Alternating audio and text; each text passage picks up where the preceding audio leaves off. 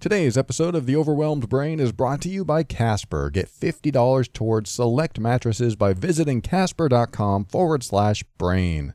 Make sure to use the promo code BRAIN at checkout. Terms and conditions apply. Are you annoyed by affirmations? Are you tired of that same old, rehashed personal growth advice that all seems to boil down to, think positively and all your problems will go away?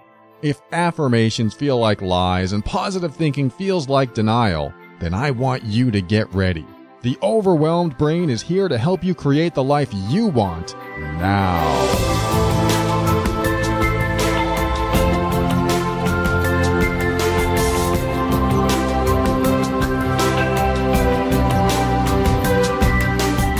Hello and welcome to The Overwhelmed Brain. I am Paul Coliani, a personal empowerment coach, and this is the show where I read your questions and help you tackle life's toughest challenges. I want to help you increase your emotional intelligence, strengthen your self-worth and self-esteem, and empower you so that you can make decisions that are right for you. Everything my co-host and I talk about on the show is our personal opinion and is meant for informational and educational purposes only. Always consult a medical or psychological professional before making any changes that could affect your physical or mental health. And like I said, I have a co-host today. He is Matthew Bivens. If you've been listening to the show a while, you've heard him on the show before. He has two podcasts out there, Having It All with Matthew Bivens and Doing It at Home, which he does with his wife. That sounds a little strange, but it's a home birthing show. And if you're interested in that, check that out as well. But I have him on the show every now and then, and we throw it midweek and sometimes on the weekend, just because we have great conversations and we want to involve you in them. And you'd be surprised how many conversations we have off the air. Well, maybe you wouldn't be, but it's not a big deal. And it's funny because we started recording our conversations that we were having off the air to put them on the air because I think what we talk about is important. I think it's valuable. And there's a lot of people out there that are in situations that we've been through or that we can help people through, that it would be better just to meet up and record ourselves. And that's what we started doing. Matthew and I started meeting up at a coffee shop in Marietta, Georgia. And he brought his microphones and recorder one day, and we just had a conversation. And so Matthew has had me on his show a long time ago, and we had stayed in touch, and we connect every now and then, but we really wanted to maybe start something different like this, which is the conversational side of the Overwhelmed Brain. And I think he wants to throw these conversations on his Having It All feed as well. So if you're interested in his comments and his takes, check out his show, and you'll see it in your favorite podcast player. But anyway, we met for lunch every now and then. We're both very busy, so it's hard to get together sometimes, but we've dedicated to meeting every other week and recording something. Doesn't always work out, but 90% of the time we record something and put it on the air so that we can share something that might be helpful to you. And this week is no different, I think. This is my opinion, of course. You might have a different one. But this week we talked about being fully vulnerable while expressing yourself. I mean, I get emails like this a lot. I can't express myself because I'm afraid. I'm afraid of what might happen. I'm afraid to express my emotions because if I do, then, fill in the blank. I'll have a panic attack. Someone will judge me. Someone will think badly of me. I mean, a lot of people don't even come up with those things. A lot of people just say, I'm too afraid. I'm too afraid to express myself. I'm too afraid to show my emotions. I'm too afraid to connect with someone and allow them into my emotional space. And I think that is missing a lot of the human experience. I mean, I know it is. When you block someone from connecting with you emotionally, even during the hard stuff, even when you're sharing things that you feel any shame or guilt or embarrassment by, even when you choose not to share those things because you're too afraid of whatever you're afraid of. Judgment's a big one. Losing friends, losing family, feeling rejected, feeling abandoned. There's all kinds of emotions and fears that come up causing you not to want to share some of your inner stuff, some of the stuff that you've either repressed for one reason or another, or just chose not to talk about and you hold on to. I mean, I hate that feeling, don't you? It's like you get angry at someone and you don't want to express that anger, so you stuff it back down. What do you do with it? It stays in there and you carry it with you, and it comes out in many destructive ways. I mean, ways that you may not even realize. Your behavior changes. You become maybe passive aggressive or snappy, or you get emotionally triggered easily. It's because you haven't gotten these emotions out. They're still down there. They don't go anywhere. You carry them around. And this negativity that you're carrying around isn't helpful. It's not healthy for the body. It's not healthy for the mind.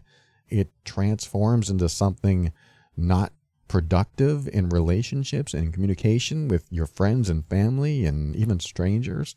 Whatever you're carrying around that you haven't resolved or healed from comes out in other, sometimes nasty ways. So this is what this show is about, getting these negative emotions out and healing from some of this stuff. And a lot of it can be very traumatic. I mean, people have suffered abuse, neglect, and other forms of suffering when they were younger. So it's certainly not always an easy thing to do. But this is why Matthew and I do our show, is that we have come to a place where when it's hard to talk about it, we choose to talk about it. I mean, sometimes we talk about things on the air that are coming out for the first time. It's not often. I mean, we've done some processing, but because we're having a normal conversation and we're trying not to filter ourselves, some stuff will come up. Sometimes a revelation will come up. And expect that more often. Expect us to reveal things that we wouldn't normally reveal if we were just talking by ourselves. I know that sounds a little enigmatic. I don't mean to be mysterious there, but let me just put it this way. I've noticed that while in regular conversation, as opposed to the monologue I normally do, like right now, I'm in monologue mode. I'm not talking to a co-host. I'm talking to you. But you're not here to interact with me, so I just have to imagine you sitting there and I'm talking to you. However, there's nothing coming back at me, so nothing is engaging my mind in a way that takes it in a different direction. Because right now I have a somewhat focused direction so that I can stay on track and get into our conversation. So that keeps me on target. However, when you're in a conversation, you know what can happen. It can change on a dime. You can go in another direction, then suddenly someone says something that brings something up, brings some negativity up, or even a positive thought or feeling. Just something comes up, and now you're in your stuff, and what do you do with it? And I've had that happen a few times while I've been in monologue mode. But it's more likely to happen when you're talking to someone, because your subconscious mind isn't forging the path. It is adapting to the path that's being laid before it, if that makes sense. In other words, if someone's bringing up a subject and they're asking you questions, these aren't questions you're normally prepared for, so it gives you an opportunity to be a little bit more vulnerable and address things that you wouldn't normally visit when you're by yourself, like when you're writing an email. You're very by yourself, so you can stay on task and stay focused and write exactly what you want to write. But if you're with someone, suddenly you have all these variables that come up, and they can ask a question like, well, you said that your mom did this once. Have you talked to her since? And that might bring up some stuff. You know, it questions like that. Whereas you wouldn't normally bring that up yourself. I think you know what I mean. It's just the idea that it's helpful when you're diving into your own stuff to have someone there to ask questions, to lead you in directions that you wouldn't normally go. It's like when I was in therapy once. It was after my first breakup, and the woman started asking me about my mom and how things were and my family growing up. And, you know, there's some tough challenges there, but I thought I was over most of it. But for some reason, I started crying when I talked about my sister, who in that instant, I felt like had raised me like a mom. Like my sister raised me like I was her son, because she acted like a mom to me. And sometimes in ways more than my mom did or could, because my mom was too busy trying to keep the alcoholic from us. So my oldest sister came into the picture, and I started crying about it in therapy. And I'm like, where did this come from? I would never have visited that in my mind by myself. It never would have come up. I believe it wouldn't have. I mean, maybe it could have, but it was great to have someone to ask those questions and take me places that I might not have gone on my own. So that's why it's helpful to even have just a friend ask questions and guide you into spaces that you wouldn't normally have gone, just so you can visit places in your mind that you wouldn't normally visit. Not because you're intentionally trying to avoid those places, but because maybe you just never think about it. You just never think about going in that direction, so you don't. And this is what I like about conversations like this. So let's get to the conversation we're having today, which is about being vulnerable while expressing yourself, which is what it's all about. I mean, if you can truly allow your vulnerability to come up and bring the emotions that you're afraid of showing anyone else to the surface, then you allow yourself to release and maybe even heal some things that have been inside you for a long time. And yes, that could involve breaking down and crying. That could involve your friend or family or someone you trust seeing you in a way that they've never seen you before. Again, that's very vulnerable. But if you can allow yourself to do it, the more you do this, the less vulnerable you feel, the more powerful you feel. You start becoming empowered because all this negativity it starts to be released from your system. And as those pieces and parts get released, you have less obstacles to what I call happiness. Your happiness is found when you start removing these obstacles that are in the way of your happiness. What are those obstacles? Anything that you've been afraid to share, all your shame, your guilt, your embarrassments, your fear, your worries, your concerns, anything in your life that you have repressed and not been able to talk about with anyone. You start letting that stuff up, even the hardest conversations, you can really start improving your life. It's not always easy, but that's why we're talking about it today. I hope you get something valuable from this episode. Talk to you when we're done.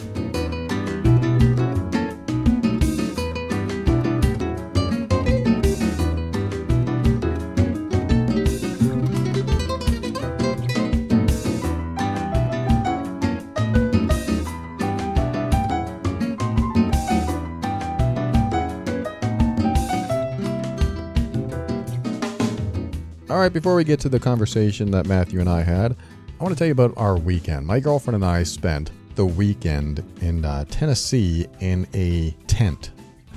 And if you've ever spent any time in a tent, you know that it's not really fun laying on the ground, which is why you have, those pads that you put down, or even what we had, an inflatable mattress. And having an inflatable mattress is a nice convenience, but it's certainly not like home. And I tell you what, when we got home, to have a Casper mattress instead of something that bounces your partner around, like when you move or have to get up and go to the bathroom or something, it's like night and day, of course. And, there's really no comparison. And I'm not trying to make that comparison, but the idea that you can spend a few days on one mattress and come back to another completely different mattress, not only different, but ultimately superior in many ways to what you were just on, it changes your entire attitude when you get home. I mean, it's nice to come home from camping, but to come home and clean up, then get into bed, it's like a ritual. It feels so good to have a mattress that is comfortable as part of that ritual. And I'm talking about the Casper mattress. Casper products are cleverly designed to mimic human curves, providing supportive comfort for all kinds of bodies. And we spend 1/3 of our life sleeping, so I want to be comfortable. And we have the original. The original Casper mattress combines multiple supportive memory foams, and it's true, I saw the video on their website, they show you how it's made, which creates a quality sleep surface with just the right amounts of sink and bounce. I mean, from the night we unboxed it, the very first time, it comes in this small 4-foot box, at least our king size did.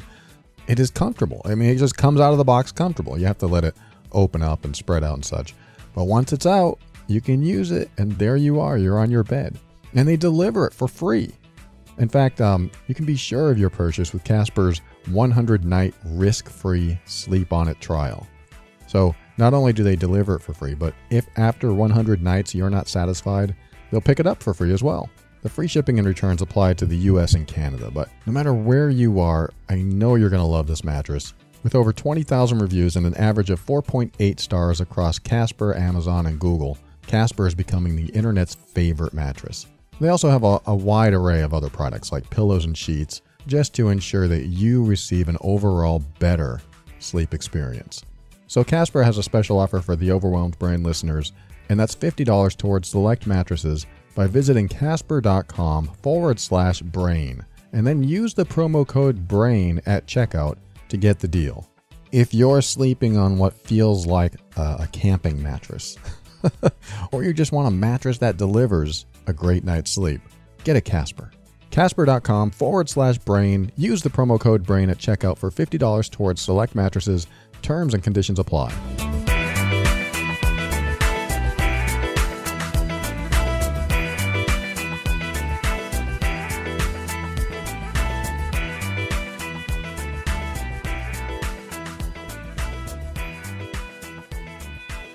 I sent a newsletter out yesterday, and I talked about how I was at the dirt track with my girlfriend all weekend. And I saw some photos. You did? Oh, yeah. You saw it on Facebook, probably. Yeah, they're cool. And there was a video that she posted as well of them doing like practice runs. I know. They jump like 150 feet. It's crazy. So, while I was there, I saw a couple with their kid and their dog, and the man was whacking his dog, like smacking him. And when I saw that, I was like, what's this about? Why is he smacking him? Did he poop on the picnic table or something? And but I noticed every time the dog got excitable, the man didn't know how to control him, so he just whacked him.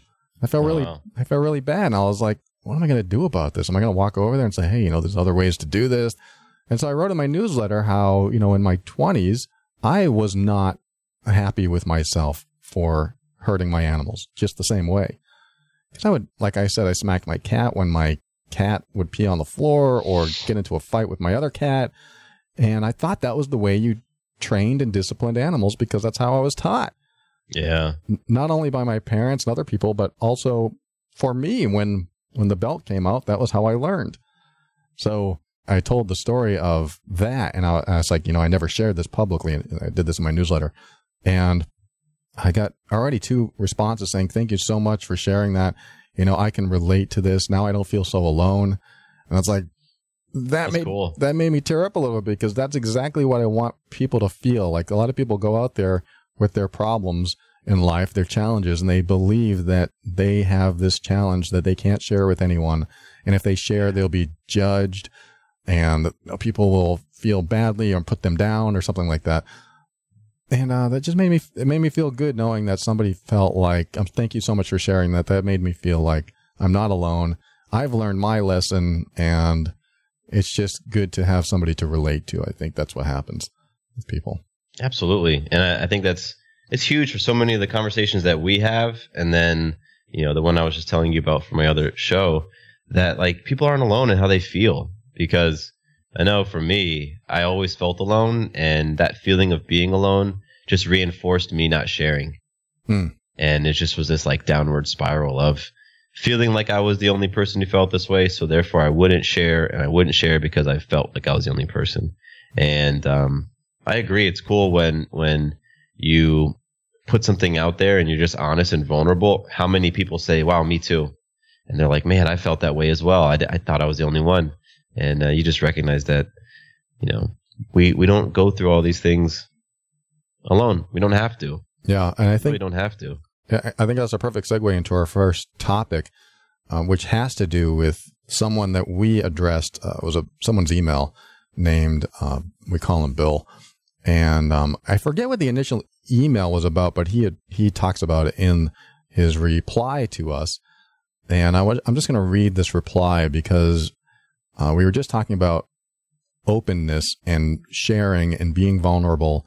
And one of the things I like to do real quick is I like to put myself out into the world for judgment. Like, I purposefully know that what I'm talking about, my experiences, how I handle them, will be judged.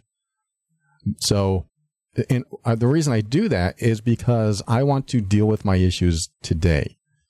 I want to be judged. I want people out. I want to give the people an opportunity to judge me, because I've learned that we all tend to judge at some level. And then when you put yourself out there for judgment, it's almost like we have a different perspective of the person that's being vulnerable. If the person's not being vulnerable and they're acting confident or cocky or whatever, we have more of a tendency to judge.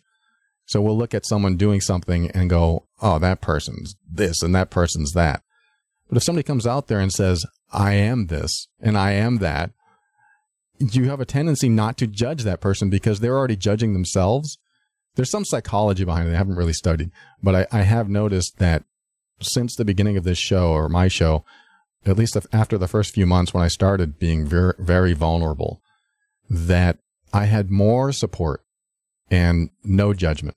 It was weird.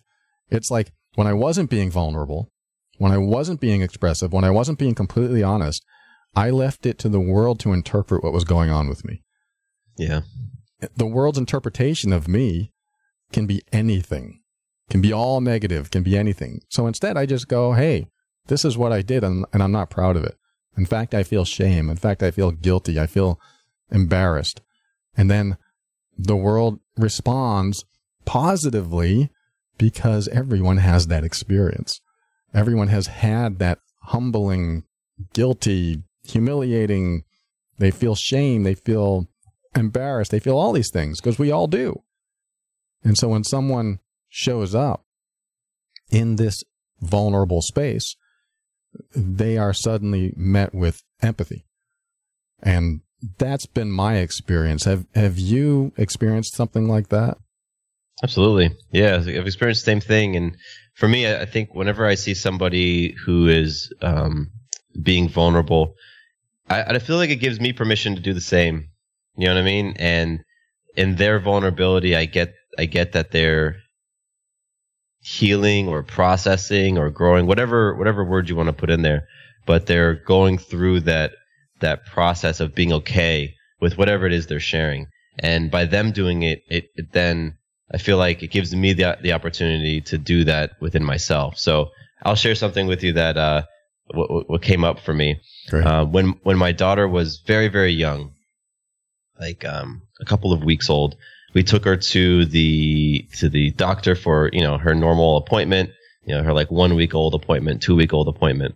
And this is a story that my wife likes to tell, but whenever she tells it, I feel super embarrassed. I shake my head like, how could you do that? That was such a dumb thing to do, right? So we're in the elevator and we're coming back from this doctor's appointment, and I'm holding my baby and I'm holding Maya. And I don't really know how I was holding her, because a gentleman in the elevator was like, hey, you're holding that baby all wrong. And his statement totally caught me off guard. And I looked at him, and he had been in the hospital for something as well. He had like a bandage on his arm or something like that. And admitting this, I'm like, God, people are going to judge me. I said, oh, well, why don't you show me? And I handed him my baby so that he could show me how to hold her. And Sarah is looking at me, because this must have been within the first week of Maya being born, because Sarah had some stitches, and so she was like doubled over in pain, because she was still feeling very raw from having just given birth. So she didn't have like the strength, the mental faculties to say, "What are you doing? Mm-hmm. Don't hand this stranger with bloody bandages on his arms like our baby." But I did that. I handed him the baby, and he showed me how to hold her, and then he handed her back, and I was like, oh, great. And that story makes me feel so embarrassed, and makes me feel like ashamed that I would do that I would like trust this person and just hand my baby over. And I think the way that the story is told, when Sarah tells it, it's to get a reaction or a laugh or some sort of like reaction of astonishment from the person that she tells it to. So when you were sharing about, the vulnerabilities and all that, I was like, man, I wonder if anybody else has done something like that with a newborn kid that when they think back to it, they're like, I can't believe I did that. That was that was not a very smart move, because I am still working on processing that and healing that experience for myself. That's your first baby, isn't it? First baby, yep. So I think that's what happens to first-time parents, is that they do something that they are embarrassed about. Yeah. I get it, but I haven't heard any other stories, right? Like, I haven't heard someone else say that they did something, stupid with their kids. So right now I'm like looking around, like, all right, where are the people who are going to come out of the corners to share their embarrassing first-time kid stories? My girlfriend tells me all the stories about her raising her son and how neglectful she was and how bad she feels. She goes, my son would just sit there going, Mom. And she'd be like, 1 minute, Mom, 1 minute, Mom, Mom, Mom, Mom. And he would keep saying it. And he's like, I'm hungry. I'm hungry. I'm hungry. and she would finally go, just give me a minute. Just give me a minute. And then finally she would get up from her computer or whatever she was doing and feed him. And then, just recently we'd be talking about this kind of stuff, and she'd go, I think about those times and I feel so bad. I just sat there letting him starve. And I'm like, well, he seems like to be an okay kid. I mean, you must have did something right. So yeah. So I'm not the only one. No, I mean, you do those stories on that podcast you do. What is it called? The Homebred Story podcast? Doing it at home. You have stories like that. Doing it at home, yeah. We haven't said story. Actually, yeah, there's definitely been parents have shared some embarrassing moments for sure. Yeah, well, that's a great story. Thanks for that vulnerability, Matthew. I'm going to go ahead and read this email.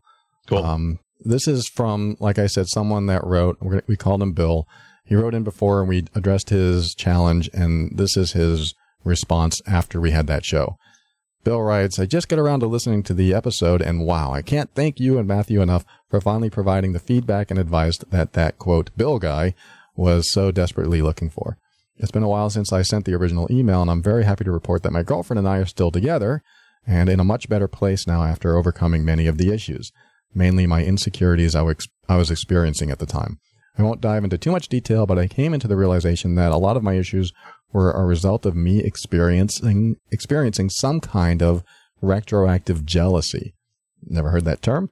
For the very first time, and being unfamiliar and unable to properly navigate those feelings. The feelings of jealousy led to actions in which I thought were justified and protecting us, when in reality they had the exact opposite effect on the relationship. I failed at creating a safe enough space for her to feel comfortable with being completely open and honest with me, which led to more secrets, more problems, and inevitably more feelings of jealousy. Pretty much everything you touched on your show. Man, you guys are good. It's extremely difficult to right the ship once this kind of dynamic is established in a relationship, but it can be done if these realizations are made. That's why I think it's important that these issues and situations continue to be discussed in an open and honest manner. Exactly what we were just talking about. And I want to thank you for doing just that. You're consistently changing lives. And then he wrote, you're a true hero and inspiration. Thank you, Bill. Thank you so much. And I'm sure, that's awesome. Yeah, I'm sure Matthew feels the same. We are honored that you wrote this, and we're happy to hear that things are going better. We must have talked about jealousy in that episode, Matthew, but there's a couple things that I also highlighted that I just want to kind of mention that, again, we've already sort of addressed in a way. He said, I failed at creating a safe enough space for her to feel comfortable with being completely open and honest with me. And I think, I address that on my show a lot, where you are with someone you love, or at least like, and you want them to tell you the truth. You want them to be able to trust you to share things with. And I think that establishes a great relationship. If you have someone in your life that trusts you to share things with you, then that relationship, it has more longevity potential. However, if you are reactive and somebody shares something with you and you go, what? How dare you think that? Or what? You find someone else attractive? What? I mean, there could be some really powerful reactions depending on what the person's saying to you.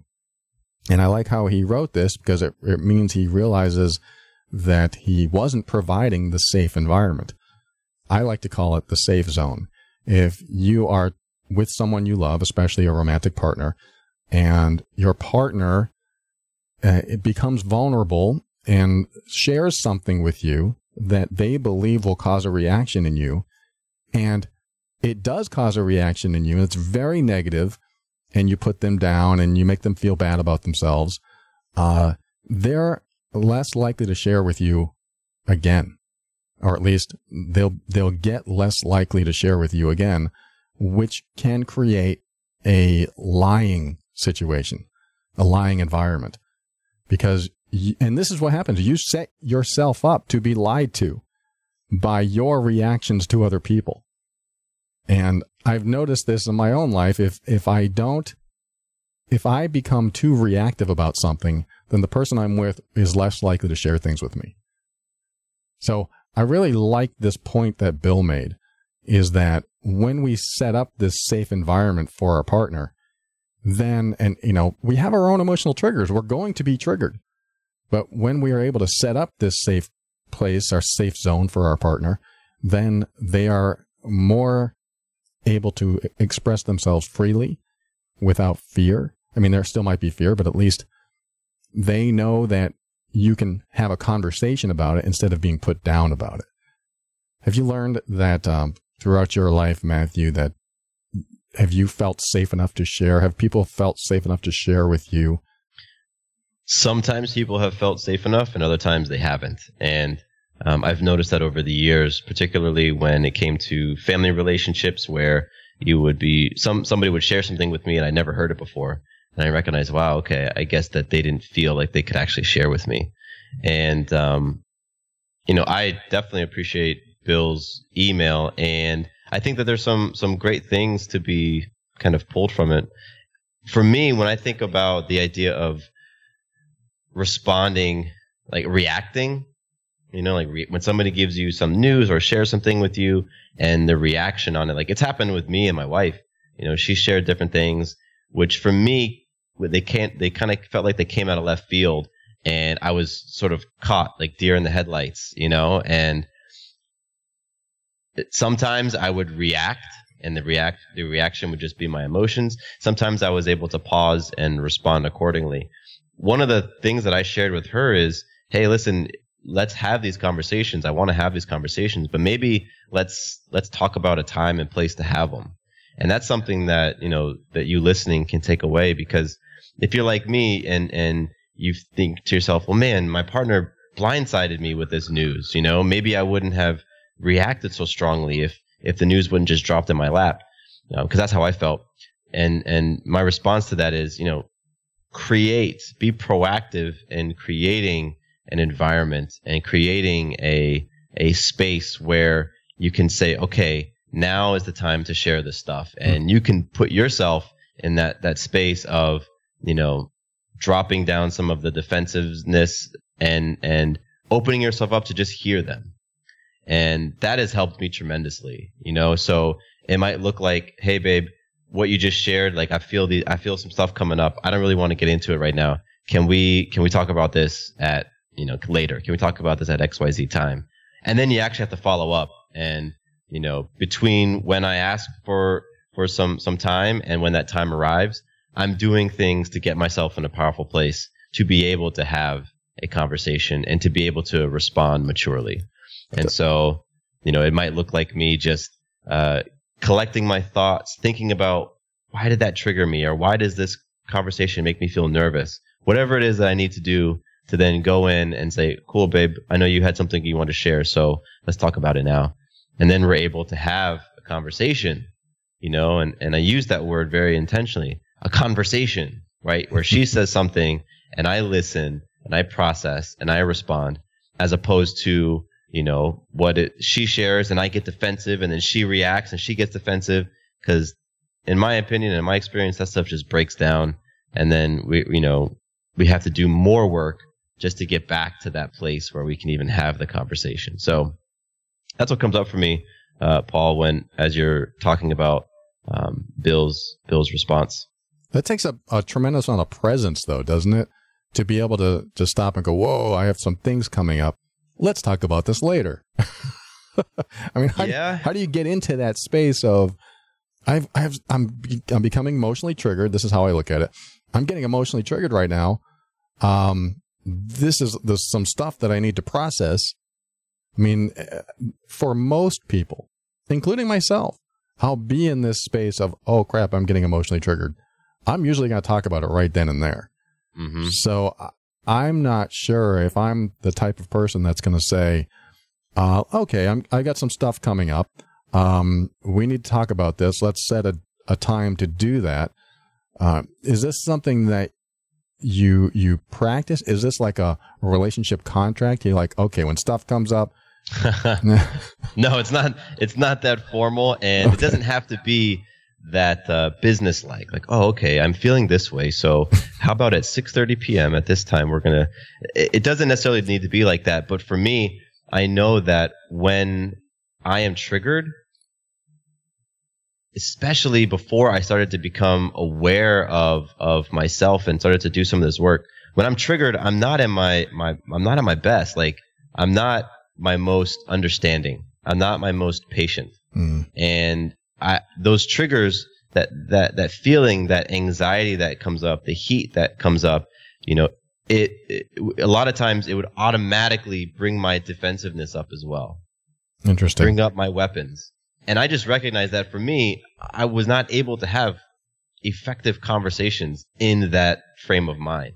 So there absolutely was a level of awareness to realize, looking back on previous conversations, which were fights, looking back on previous arguments and fights, like, man, what was that? Like, wow, I was triggered the whole time. I used to journal a lot about those things, and I used to go back and read those journals months or years later, and that helped me gain a little bit of awareness around it, to see like, wow, I absolutely was reactive. I took things personally. I was very defensive.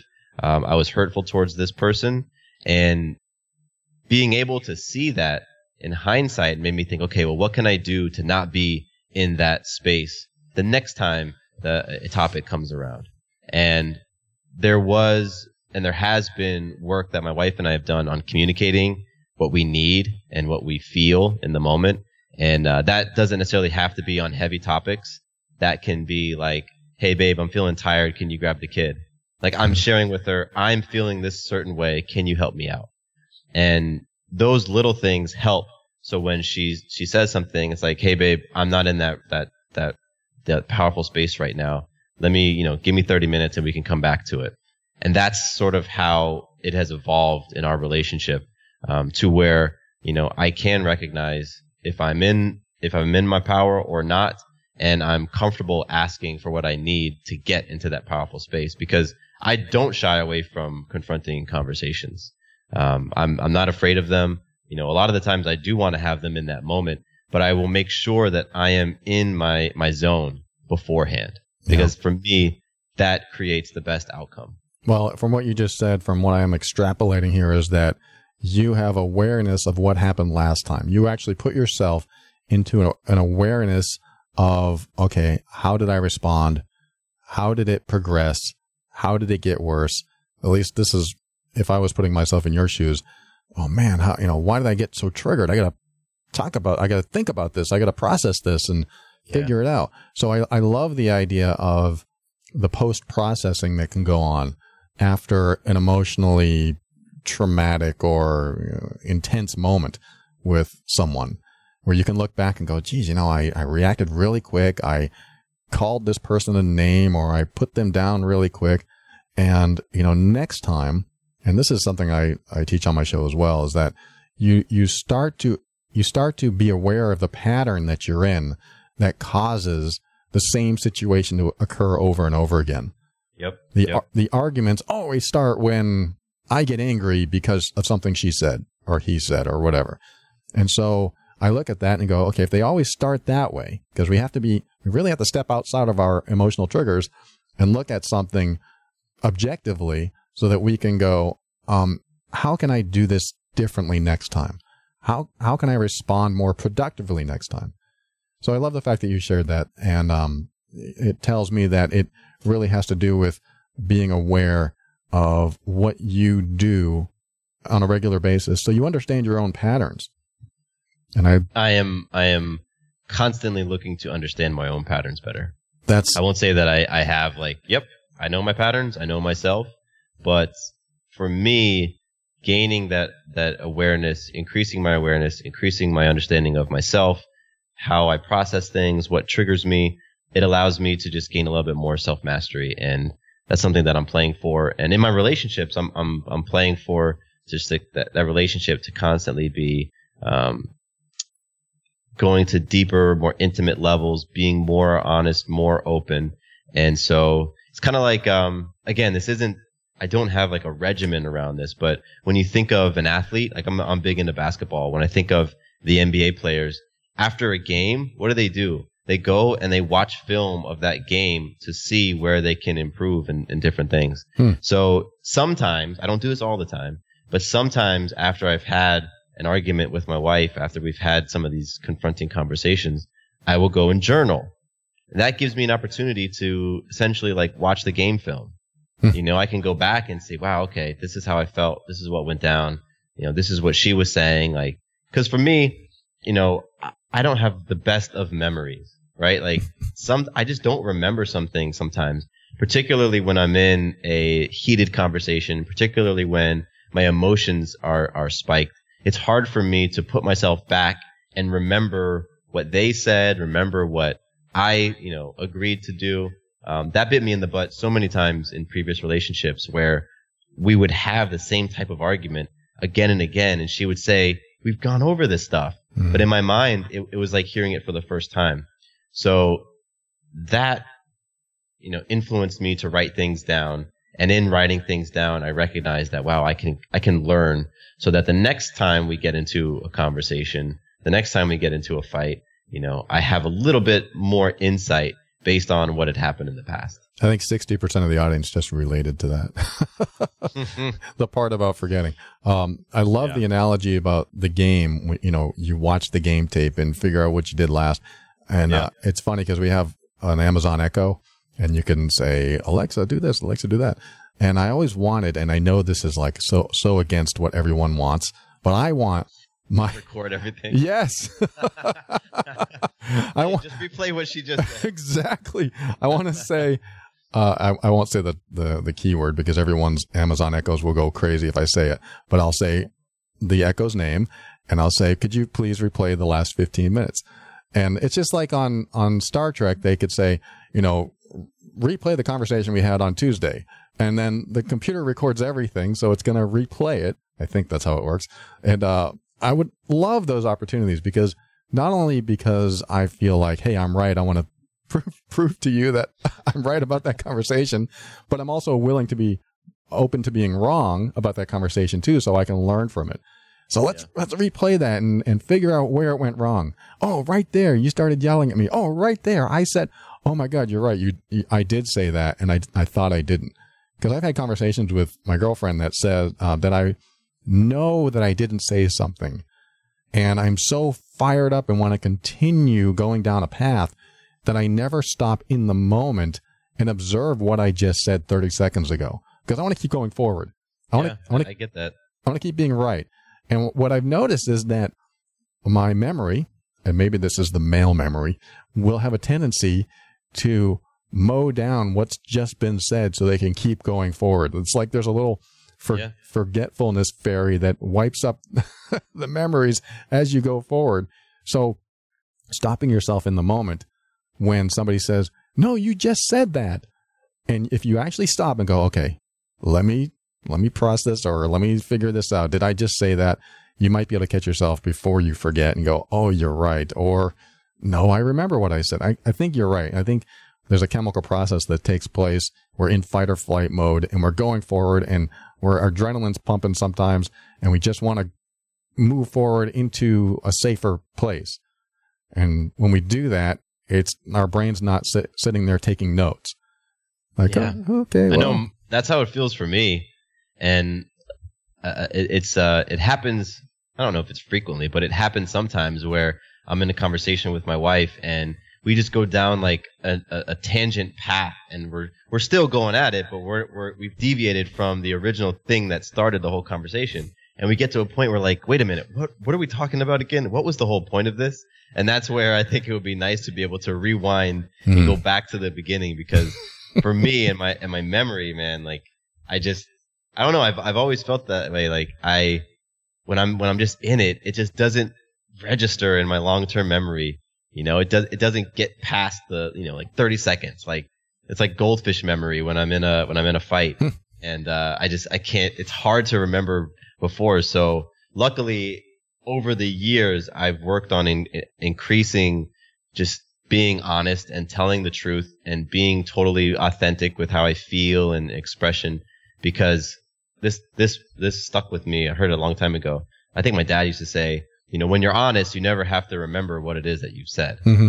You don't have to remember your lie when you're being honest. So, that stuck with me. So when I'm in these conversations, I'm just trying to be as honest as I can, obviously being considerate and knowing when I should be a little bit more courageous, a little bit more bold. But, so that's helped me deal with the fact that I don't always remember all the specifics. And, yeah. I think it goes to show that even though you and I have studied personal growth and communication and human behavior, that we can still come to a level where you'd think, oh, they must get along with their significant others perfectly because they've studied all this stuff. No, what happens is that we're so unique in our individual beliefs and values and perceptions that we're going to come up with disagreements. That I believe, however, is that as you study yourself, as you interrupt your own patterns, as you learn about yourself, look in the rearview mirror sometimes and figure out, okay, what did I do? What can I do differently? That you improve how you communicate. Mm-hmm. You improve how you converse, or what I've heard people say, conversate, which I don't think is a word. I heard that on TV. I was like, conversate? Is that a word? And then your arguments or disagreements are, they can be just as intense as anybody's argument, but there's usually a more productive way to approach it because you're more aware of yourself. You're more aware of your own psyche, of your own emotional state. And I just believe that you can have more productive conversations and just a happier way of life, knowing that you could get into an argument at any time, but it's not like another nail in the coffin. It is, this argument is going to be productive so we can get past it and get past the issues. Yeah, no, for me, I'm not playing for a marriage where we'd never argue, because we're different people and we see things differently and we experience things differently. I'm constantly pushing for that increased openness. First and foremost with myself, with how I'm feeling, understanding why I'm feeling it, knowing when is the time to share how I'm feeling or how I'm experiencing the other person, and knowing when it's time to be a little bit more considerate, a little bit more compassionate, a little bit more understanding, and just really, just gaining a little bit more mastery over that dance. Because there's absolutely a time to press your point and to make your point and all of that. But then there's a time to just listen and to create a space for the other person to share and for them to feel understood. A lot of times I know for me, it was almost like like a fencing match. Like whenever I've watched fencing matches, it's like one person goes in and then they retreat. The other person comes at them. And then that, person A goes back in again, and it's just this back and forth. And that's kind of how I felt arguments went.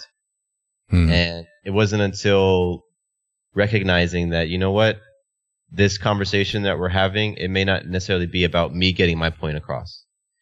I don't necessarily need to feel understood. I don't need you to get me in this moment. It's more important for me to just listen and to hear where you're coming from.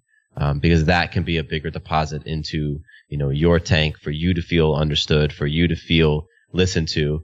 And that might get us past whatever this blockage is right now, and can create, something powerful for us to keep moving the relationship forward on. And so that's, that there's, for me, there's definitely awareness in being able to know when is the time to go in, when is the time to fall back a little bit. And that's just a fun game as well. The game within the game. I'm glad you brought that up, because I think what happens in arguments is that if there's any sense of low self-worth, low self-esteem, any type of insecurity, that you have, and then you get into an argument, that you want to find a way to fill those insecurities in you, because and what you'll do is continue fighting for that increase in your self-worth, self-esteem. And if your focus is on fighting for that increase in your self-worth and self-esteem and any other insecurities that are going on, you'll always want to win. And if you focus on the winning during the argument instead of the bigger picture, like I look at this, I feel very secure in myself. And when we get into an argument and I can see she's getting more and more upset, I have to take a step back inside myself and go, wow, I don't want her to be upset. This isn't my goal. And if it really takes her being so upset that she feels defeated just so that I could win, just so that I could fill some small insecurity in myself that I believe I need to feel better about myself, because if I'm wrong, then I don't feel good about myself. But if I'm right, I'll feel great. Some sort of ego boost or whatever. Is it worth me doing that in the bigger picture of this relationship? So what you just said just reflects that. And I like to look at it as, when I take that step back, and this is an odd thing I say to myself, but I'll do it sometimes, I'll go, am I really that important? Is what I have to say really that important? In the grand scope of everything that is what I'm about to say, is the damaging words that I'm going to throw at her so important, just so I can feel righteous in myself, and then, of course, feel alone after I win? Because that's where it leads, right? Yeah. You win, and now he or she is off to the side and trying to process and trying to figure things out, and now I'm right and alone. So I look at this, and the grand scheme of things, I'm not that important. In the grand scheme of things, what I have to say isn't really that significant, because the big picture for me is I'm with this person every day. I'm with this person for the rest of my life. I've committed to this person. So what do I want for the big picture of the relationship? What does that look like for me? Does it look like this, what we're experiencing now? And then I have this other thought that some people might find morbid, is what if she died tomorrow? Is this how I want today to end? It's like, you've heard that concept. If this was your last day, what would you do? How would you treat people? I like to look at it like that sometimes. And that really helps me connect with my insignificance. And that's like the opposite training that we're told. Mm-hmm. But I like connecting with that. If what I have to say is not that important, then I am comfortable enough in my self-esteem and self-worth and secure enough in myself to be wrong. And I really love that I can go there. And even when my girlfriend and I are having an argument, it doesn't happen at all, hardly ever, but it does happen. So when we're having an argument and she says something, I process it in the moment. Is that true? Wow, is what she's saying true? And I could still be in that emotional state and the heightened intensity of what's going on. But I will ask myself, is that true, what she's saying? And if she makes a point, because we never want to admit when we're wrong when we're arguing, but if she makes a point, I'll stop and go, well, you're right about that. And that's so hard to do, because it is. I want to inflate myself, not deflate myself. So I'm like, well, you're right about that.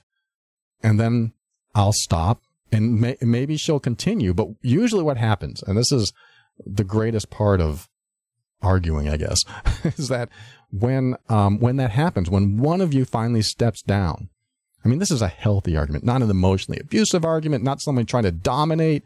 This is a healthy argument between two healthy people, at least mentally healthy enough to communicate normally most of the time.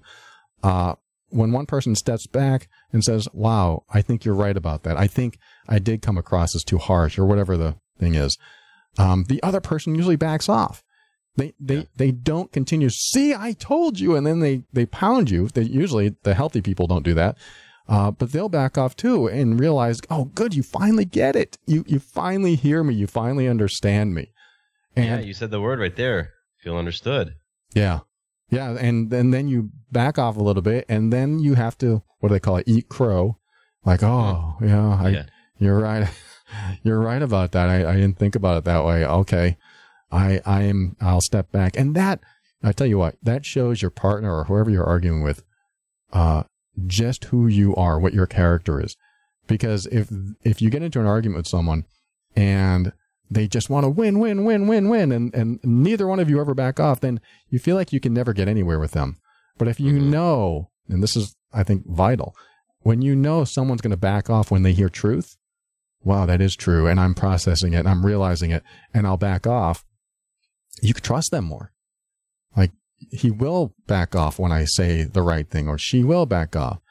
Maybe not, back off's probably not the right term, but there will be a moment of realization that I need to process this. I need to figure this out. You're right about that, or I just need some healing there. Yeah. I think that's huge. So, thank you for sharing your process too. I think, that's probably what we'll leave with this show today, because that was, a really good, I mean, we stemmed it from that letter that we got.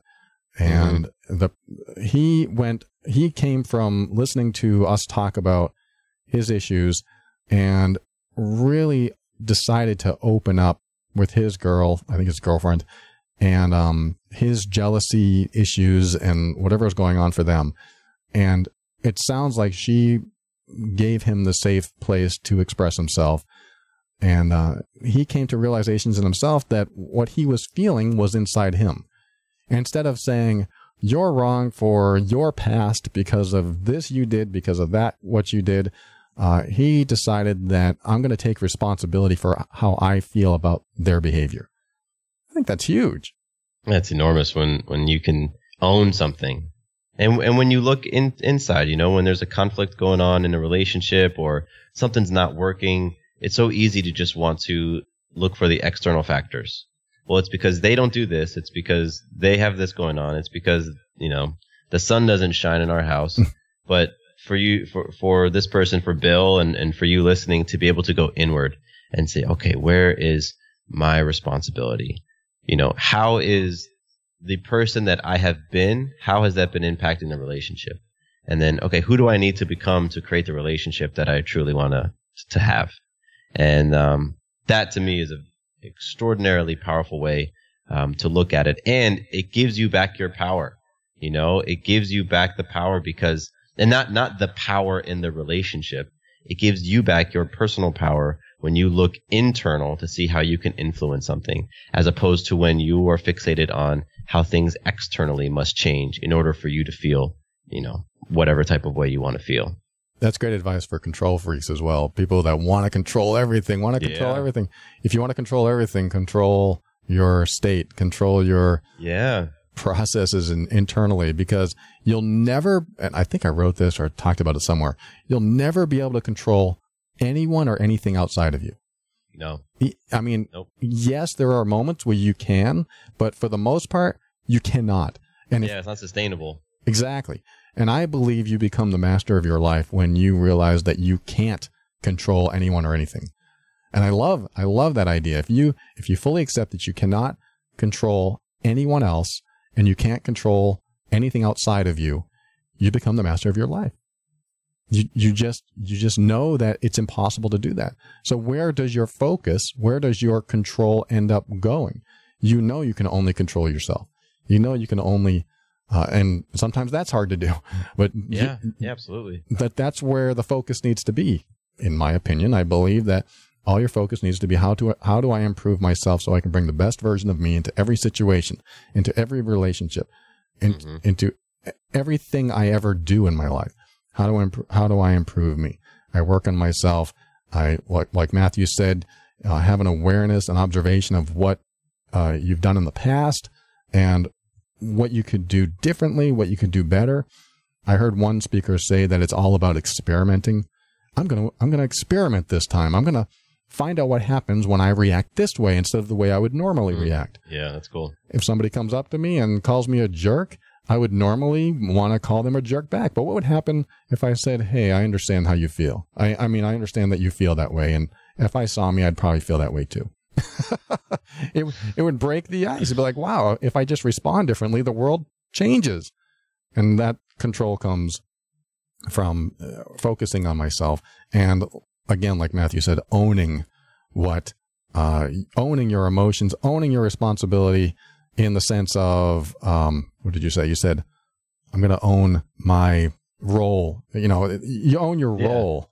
You own your role in the argument, the relationship, anywhere you go. So I love that. And that's all we really have time for, Matthew. I know you have to go. And I want to tell people that they can find your podcast, Having It All, with Matthew Bivens, and doing it at home with you and your wife, home birthing. And I want to thank you, as always, Matthew, for coming here and enlightening me. I always get something from what you say. I love your perspective. I think the people listening love it as well. Get a lot of feedback from these co-hosting shows that we do.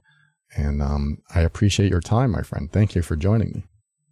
Thank you so much, Paul, for having me, for just inviting me on the show to have another one of these amazing conversations. And Bill, to you, I appreciate you listening to the conversation Paul and I had about your scenario, and then emailing back, reaching back out, updating us. That's amazing.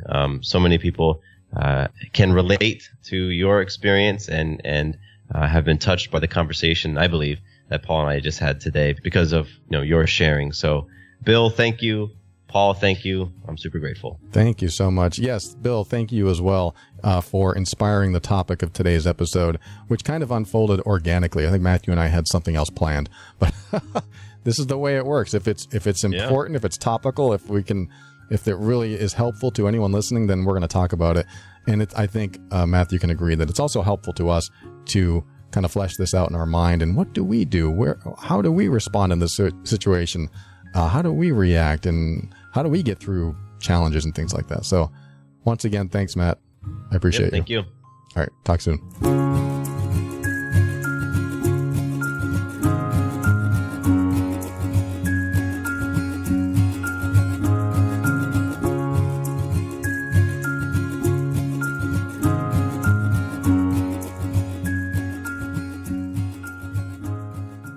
Thank you for listening to another episode of The Overwhelmed Brain. I want to thank Matthew Bivens with the Having It All podcast for joining me and talking about this very important subject matter. I think is one of the keys to a more fulfilling life is to actually start removing these negative obstacles inside your body, for lack of a better way of putting it. Anything that you're holding on to that you don't want to talk about, that you don't want to admit to someone, that you're afraid that someone's going to judge you for. I love having these things out of my system. I'm not saying everything's out of there. I'm not like a clean vessel, although, you can look at this religiously or spiritually and say you're a clean vessel, or you might look at me and say you're full of sin. But I love the idea of just working on myself constantly. What else comes up? What emotional triggers are in there? What else do I need to work on? Instead of, repressing them back, denying them, just have them come up. And then I can say to myself, whoa, there's an emotional trigger that just came up. I need to work on that. Why am I triggered? I'm going to drill down into it. What is causing that trigger? How is that a problem? What is causing that trigger? Oh, I'm thinking about this person. Well, how is that person a problem? Well, they did this to me when I was younger. Okay, how is what they did to you a problem? I like to drill into these things and really tear them apart and figure out why it affects me so much. I think a lot of people get into that generic space of, oh, that person hurt me at one time, or that person did this to me. I'm still angry about it. I'm still upset about it. Therefore, there's nothing I can do about it because it's over. So I'm just going to hold on to the anger, hold on to the upset until I die. I don't want anybody to do that, but I know people do it, and they hang on to stuff that they don't need to hang on to. You don't need to hang on to this stuff, even though it's affecting you, even though some people have PTSD because of things that have happened in their past. I know it's not easy to let go. This episode discusses one of the first steps of healing and processing and letting go. Yes, you might need therapy. Yes, you might need coaching. Yes, you might need a lot of self-help books and a lot of good friends and a lot of good family. And when you find these resources and apply them to your life can get a lot better. It just depends on where you are on the personal development path and how far you're willing to go, because sometimes you have to take a big scary step in order to get to the next level of yourself, the next emotional evolutionary step to get into a better space inside you.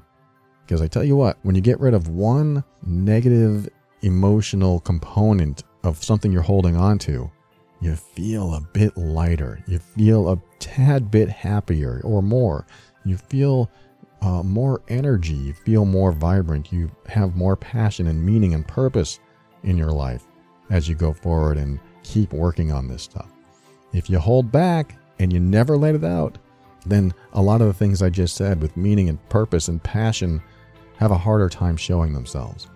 So you may have some hard steps ahead of you, but they're not impossible. They're not.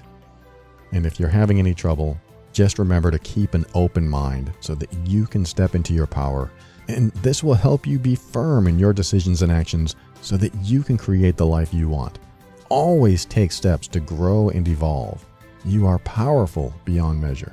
And above all, and this is something I absolutely know to be true about you, you are amazing.